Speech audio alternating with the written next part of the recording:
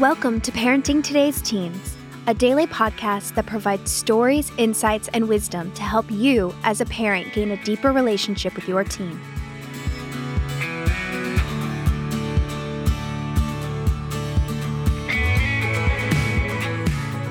On today's episode, Mark Gregston and Wayne Shepherd dive into a topic that will challenge, encourage, and inspire you as you parent your teen. Let's listen in.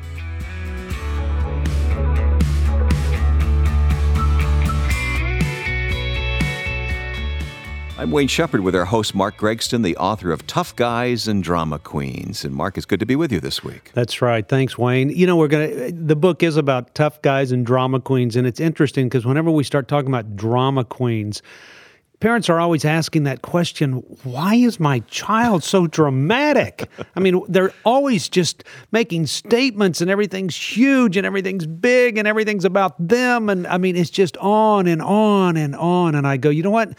Kids have become very dramatic in the last few years because they live in a world where they're disconnected. And when they become disconnected, everything does become about them. Here's a word for it. Narcissism. You know, difficult to say, difficult to really understand. That's sometimes. Right. So we're going to give some good clarity to that word and perhaps how parents can deal with that with their kids today. Mark, when we think of teens who maybe think too highly of themselves, doesn't the world lead them in that direction? Yeah, you know, it's amazing. I remember the scripture that says, let no man think of himself more than he ought. And I aim that at adolescents, and I go, they all think a lot more of themselves. But you know what? I mean, and we've all done that. When you and I were adolescents, I'm sure we thought more of ourselves. The world revolved around me, right? That's right. That's right. So that's kind of normal. But you know what? What's happening is because it's accelerated, because it is so expanded, there's more people to revolve around my world. There's more drama. There's more issues. I'm more involved in the lives of people. Shallow. You know, it's almost saying instead of a few deep relationships, I have a ton of very shallow relationships. And so it means that I embrace all the drama, all the confusion, all the criticalness, all the bullying, all those shallow relationship qualities come to life. And to manage all that becomes difficult. That's why our kids are texting all the time and always on Facebook. They're consumed with keeping up. They're making sure that they're still seen in this narcissistic world that says, you know, if everybody is a princess, then I've got to make sure that my tiara is on better than everybody else. A little straighter. And if everybody's a tough guy, then I've just got to be just a little bit tougher. You know, and so it's a tough world for kids. It's a very difficult world. So it has to do with how they treat each other, their peer relationships, but it also has to do with how they fit into the family if they have these feelings of superiority. Oh, absolutely. What I've found through the years is that the definition of narcissism fits with kids, but it's accelerated today, and it's good to help parents think about narcissism outside of thinking that you're beautiful. Most people think it has to do with, I'm always looking in the mirror. It's not just physical. Always fixing my hair and all that. But here's some things that I would say. These are symptoms of a child that's narcissistic. Not an exhaustive list, but it helps. That's right. Believing that you're better than others. Exaggerating your achievements or talents. I mean, people that really think I'm a lot better than everybody else. I mean, you know, it's amazing to me to watch American Idol and those shows where they're telling people, you just can't sing, you're terrible. And the people are looking at them going, yes, I can. I'm going, you're wrong. You're wrong, you know. So here's a third thing is expecting constant praise and admiration. I mean, they want to be patted on the back. They want to know you're good, you're good, you're good, you're great. A friend of mine calls that affirmation junkies. That's right. That's right. A fourth thing is failing to recognize other people's emotions and feelings. Now, you got a little 14-year-old girl running around your house, and a typical adolescent doesn't spend time thinking about a whole lot of other people. When that is elevated, exaggerated, and magnified, you may have a narcissistic kid. It's just a kid that doesn't think about anybody else. The fifth thing is they express disdain for those people that are inferior. Or they feel are inferior. That's right. You know, it's not only that I'm so good, it's that everybody else is so bad. I mean, if you're sitting there, most parents are going, wait a minute, now I'm beginning to understand why these kids bully so much. Mm-hmm. You know, and that becomes a big issue. The sixth thing is they have trouble keeping healthy relationships. The seventh thing is that they think they don't have anything to learn. They have arrived. They've got it, they're all together. And I look at that and I go, It's kids, it's adolescents where they're focused on themselves, but it's magnified and accelerated to such a point that now we've got a problem. Well, I wonder how much social media has to do with this. And interestingly, we get this question from a parent on our website who says, they admit, I spy on my son's Facebook page every once in a while, and recently I've seen very hurtful things that he says about others. How do I discipline him for that, especially when I'm the one who is doing the spying? Yeah. And what parent isn't doing a little bit of stalking or spying or looking at their we've kids? Done whole programs on that. You need to have the password so you can look at what your kids are doing, especially younger ones. That's right. And this depends on their age. If they're 18 years old, you know what? Leave it alone. Right. If they're 13, get involved and get involved heavily. You know, one of the things that begins to happen, a child says something online, they feel a great sense of bravado and braggadocious that I can say this and get by with it. Well, I'll say it a little bit more. I'll say it in bigger words. I'll use different words that really express, that get people's attention. Remember, it's saying, I want attention, so look at me. That's why kids never stop making sure they look well. They always are put together, that their hair's right, their makeup is good. They want to present themselves well because they need to look better than everybody else. And isn't that what the world does? We like to manage our image. It's all about our PR, our brand as a really person, is. right? It really is. I mean, it's a perfect way to put it. But what's happening is this group of people on Facebook and everybody else in school, it is so large that it never quits. And if you ever quit pedaling, you're going to go backwards. And so that's why these kids get consumed in having to always defend their position and always cut down somebody else. Well, here's a teen who's saying hurtful things about other people, and mom's seen that on his Facebook page. It could be a text. We know of situations where teens text each other some mean things sometimes. Oh, yeah. You know, and I think that, you know, all the movies about mean girls and mean guys and all that, it's just accelerated. Now, I've got some ideas on bullying and all that we can talk about a little bit later, because I don't think it has so much to do with the one who's doing the bullying or the one that's getting bullied, but it has to do with others. But social media fuels this thing. I mean, because it looks like it's more about arrogance and narcissism. It's all about me, and I'm going to be better, and I am better than everybody else. You know, it's amazing. We can belittle people, in this case on Facebook, and seemingly get away with it. Right. Because we just simply type it, but the world sees that. That's right. Everybody sees it, you know, and this is what happens. I mean, when you hear about all these stories of kids who feel like they've been bullied online, it's the fact that everybody else knows it. It's not just a fight between you and me. It's a fight that when I use those fighting words and I now express those to everybody else online, now I have to live up to those the next day when I walk back to school. And so now it's not just you and me. Now people have sided because they go in and like what I say, or they make comments about what I say. So we're fueling a fight. We're almost blending the ingredients.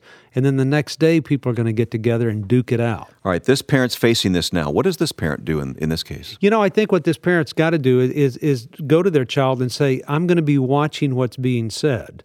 And there's got to be consequences for anything that's inappropriate. Moms, dads, you can't control what everybody else is saying. Leave it alone. I mean, you can't. You have to look at your own child and say, how do I deal with them, this person, my child, and their words that they are saying? Are they being above reproach? Realizing that other kids are using words and comments to get their attention as well. Everybody wants to be noticed. Okay, but it's got to be with the understanding that you need to know that your child wants to be noticed by other people. And if they don't find this way to be noticed, they will find another way to be noticed.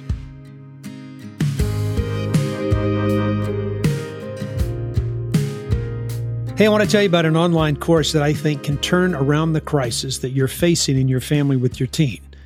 It's online, and we call it our Families in Crisis course. And you get to pay whatever you want to view it.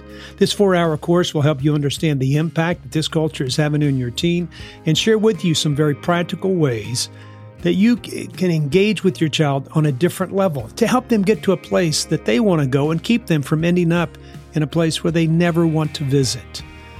I sat down, turned on the camera, and shared the content of what I share at all of our Families in Crisis conferences that we hold here on the Heartlight campus in Longview, Texas. So if you can't attend one of those conferences in person, then take advantage of this opportunity to make those changes that you'd like to see in your family.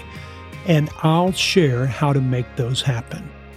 This could just be the best decision you've ever made, to put some new tools in your parenting toolbox to equip you with wise counsel and practical insights how you can connect with your disconnected teen.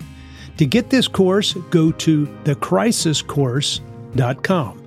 That's called thecrisiscourse.com. It'll change the way you parent, and it might just change the heart of the teen that is causing the crisis in your family.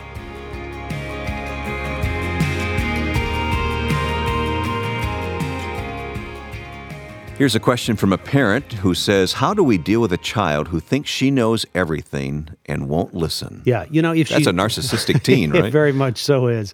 If she's 13 or 14, she's probably going to grow through it. Yeah, there's a part of that. If you got an 18-year-old that's like that, just pray that the day when she leaves home comes quicker. You can't do anything about the 17, 18-year-old. That's pretty much where they are. But with the 13, 14, 15-year-old, you can do something. And this is what I would tell moms and dads. And most people aren't going to like this. Moms and dads, quit talking so much. What you're doing is creating a battle zone to happen. You keep talking, so they feel like they have to keep talking. Somewhere along the line, they feel like they don't know things, so they've got to express it to somebody. If everybody else out there is telling them, you don't know about life and you don't know anything, well, where are they going to express it that they really do? Where are they going to show that I do have some preparation, I do have some training, I know how to handle myself? They're going to do it at home. And so when you start to combat them at home, you're playing the same game that everybody else is playing on Facebook. This is where that scripture that says, even a fool appears wise when he keeps his mouth shut. Listen, and you know what? Let them know everything. Just go, okay, that's out. Granted, that's it. And then let them burn themselves. There's nothing like experience to be a great teacher. So give them the opportunity to use all that knowledge they have and make some decisions and let them burn themselves. And let them learn without you always saying, I told you so, you should have listened to me, or ridicule and shame them for the mistake. Let experience and consequences be the teacher in this thing, and you back up a little bit. Remember what you're trying to do. You're trying to give the opportunity for your child to take all those things that you have taught them off the shelf and apply it to their world. We've got to give them an opportunity to do that. And the more that we engage in the same type of discussion that they're having with all their other friends, we're wasting time. We're keeping that processing from happening. We need to just be quiet at times. One more thing about social media, and you've already said that it's not all bad. There's some good things about social media. We use it as well ourselves. But if you go to teens' pages, it's really all about them, isn't it? Well, it is. It's a cry with kids. And most people haven't gone to a teenager's page. But you look anywhere, what they're saying is, look at me. Even the pictures. Look at me. Look at what I've done. Look at all the family experiences we've had. Look at all the things that I possess. Look at the body image that I have. Aren't I so good? Look at these things that I can do. Look how people love me. Look at all the friends I have. Look, it is crying out to people, look at me, look at me.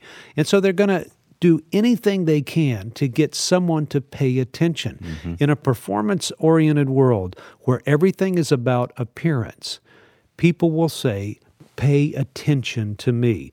So they're going to put comments and words and ideas and thoughts and little sayings, and they're going to quote scripture, then they're going to say words that are totally inappropriate, and they're going to put pictures that are of them involved in different things. It's a yearbook. But it's an ongoing yearbook. They want somebody to look at them. Well, I said we want to talk more about what parents can do. You've already told us to spend time one-on-one with our kids away from social networking. That's right. What else can we do? Well, I think it's helping your child know that it's okay and even good to be vulnerable at times, that you don't have to have it all together. Mom and Dad, do this. On a Saturday, call it your slob day. Just have a slob day. Nobody gets to take a shower. Nobody gets to get cleaned up. Nobody gets to put on makeup. Everybody can be a slob that day. Somewhere you need to convey a message to your child that says it's okay to not have it together. To be imperfect. That's right. And go out to eat dinner as a bunch of slobs, that you're just not going to dress up. It conveys something to a child that I don't have to be this way. I don't have to play the game. And you may find that a child relaxes just a little bit. Another thing is to watch for some bullying that may be going on. That's right. And from other teens who think too highly of themselves. That's right. Because they're all playing the game. Everybody's saying, look at me, but they're saying, look at me more. As a matter of fact, don't look at them because they're bad. Okay, and here's the thing about bullying. Most people think that we need to target the bullies, or we need to target the people that are being bullied. Because if you've been bullied, you will want to bully to show that you're not going to be bullied anymore. I don't think that's who we ought to be focusing on. I think we ought to be focusing on all the bystanders that are sitting there watching it happen and engage them to stop, through peer pressure, to stop the process that's going on. We're always looking whether our child's being bullied or whether our child is bullying somebody else. If your child is sitting on Facebook or in any situation and doing nothing, that's not the sign of a friend. It's not the sign of somebody who's loyal. It's not the sign of somebody that should be standing up for somebody else.